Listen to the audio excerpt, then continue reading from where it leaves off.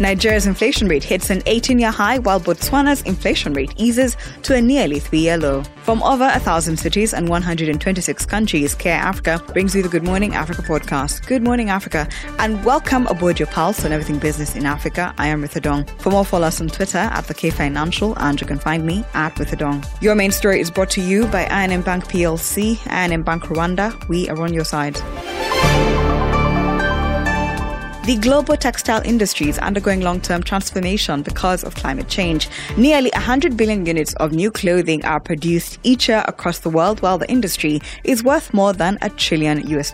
Yet, there is growing awareness of the industry's environmental impact. 10% of all global carbon emissions are generated from the textile production. That is more than the total for aviation and global maritime combined. In the last decade, the average number of times that a garment is worn has declined from 200 times to an average of 160. Now, the global focus on climate change has led to greater investment in the circular economy. Professor Patrick Diamond of Queen Mary University of London in this episode talks about the role the second-hand clothing industry can play as a core sector within the circular economy. Yeah, so I think the first point to make is that, in a sense, second-hand clothing is already relatively green in terms of the way that it operates as a sector, because what we're doing is we're reusing textile materials rather than producing new material. And that in itself is inherently good for the environment, because essentially what we need to do in the world is we need to get people to use clothes far more than they do before those clothes are considered no longer usable. We have a textile production chain. You will have heard of the concept of fast fashion, where the general mindset is that people will buy clothes that they will only use a few times before discarding them and then buying new clothes. This, of course, is extremely harmful for the environment, and the reuse of clothing is an intervention which obviously reduces that negative environmental impact. I think in terms of greening the second-hand clothing sector further, of course, there's always more that we can do.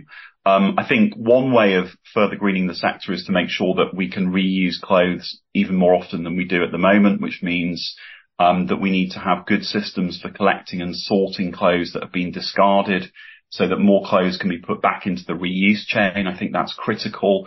Also thinking about the way that these clothing items are distributed. Are we reducing the environmental impact as far as possible? For example, how far the goods are travelling. I think one advantage of having more sorting centres in East Africa would be that we could potentially reduce the impact on the environment in terms of the distance that these goods are having to travel.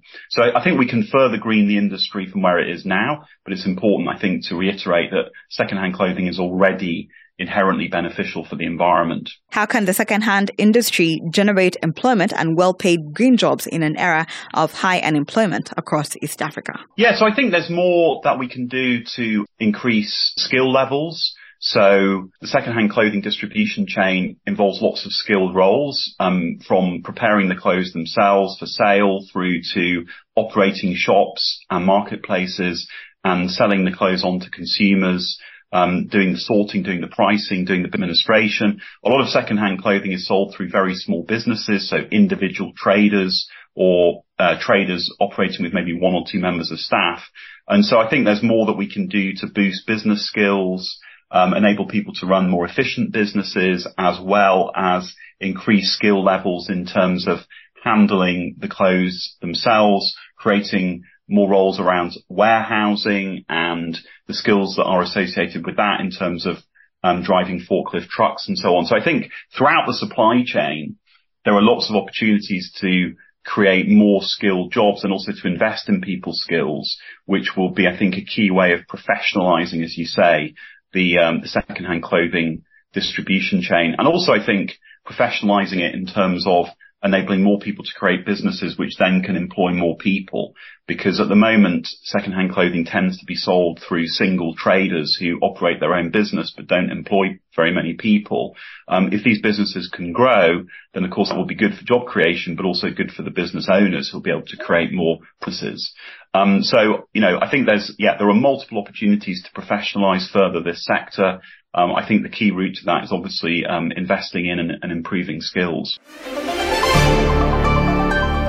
And a quick look at the markets. The market segment is powered by the Development Bank of Rwanda. We empower you. Bank of Uganda decided to reduce its benchmark interest rate for the first time since June of 2021 to 9.5% from 10% during its meeting on August 15th after inflation rate fell below its target, aiming to stimulate economic activity. Uganda's annual inflation eased for the sixth consecutive month to 3.9% in July of 2023, down from 4.9% in June, marking the lowest reading since March 2022. And a quick trip around Africa. South Africa's unemployment rate came at 32.6% in the second quarter of 2023, slightly lower than the market expectations, and the previous period's 32.9%. It's the lowest rate since quarter one of 2021, as the number of unemployed persons decreased by 11,000 to 7.9 million, and employment grew by 154,000 to 16.3 million. Meanwhile, the labor force increased by 143,000 to 24.2 million. Among sectors, job gains were mainly from construction, trade, and community and social services. In contrast, decreases in jobs were reported from manufacturing, finance, and transport. The expanded definition of unemployment, which includes those discouraged from seeking work, was 41.2% in quarter two, down from the prior 42.4%. The youth unemployment rate measuring job seekers between 15 and 24 years dropped to 60.7%, 1.4 percentage points lower compared to quarter one. Early-stage investment company Founders Factory Africa has secured an additional $114 million in funding to scale its model to better serve founders across the African technology ecosystem. The additional support from the nonprofit Mastercard Foundation and Johnson & Johnson Impact Ventures, an impact fund within the Johnson & Johnson Foundation, follows on from previous investments into Founder Factory Africa by Standard Bank, Small Foundation, and Netcare. The support will enable the investment company to scale its model and better serve technology-led startups and founders across the African continent. Since its inception in 2018, the company has catalyzed a trajectory of 55 tech startups across the continent. The additional Founders Factory Africa's hybrid investment model of combining capital and operational support and will help the early-stage investor further iterate this model by becoming sector agnostic in its investment with founders who prioritize business fundamentals and will also double down on addressing the gender imbalance in the ecosystem. The annual inflation rate in Nigeria accelerated for a sixth month to 24% in July 2023, the highest since September of 2005, compared with forecasts of 23.7%. The biggest upward contribution came from the cost of food and non-alcoholic beverages, namely oil and fat, bread and cereals, fish, potatoes, yam and other tubers, fruits, meat, vegetable, milk, cheese, and eggs. Compared to the previous month, the CPI soared 2.9% after a prior 2.1% hike in June. Additionally, the core inflation, which excludes volatile items, rose slightly to 20.5% in July on a year-on-year basis from 20.3% recorded in June. The annual inflation rate in Botswana eased for a third consecutive month to 1.5% in July of 2023, the lowest level since August of 2020, from 4.6% in the previous month, mainly attributed to substantial cost reductions in transport, along with slowdowns in furniture and household equipment, housing, utilities, and health. Food inflation also saw the smallest increase in 13 months. On a monthly basis, consumer prices fell by 0.7%, reversing a 0.2% gain in June. Thank you for always waking up with us. Good Morning Africa is a product of The K Financial. If you have suggestions or just want to check out more stories, visit the website. That is thekfinancial.com, and don't forget to subscribe. You can also find us on all social media platforms at The K Financial, and you can find me at With a Don.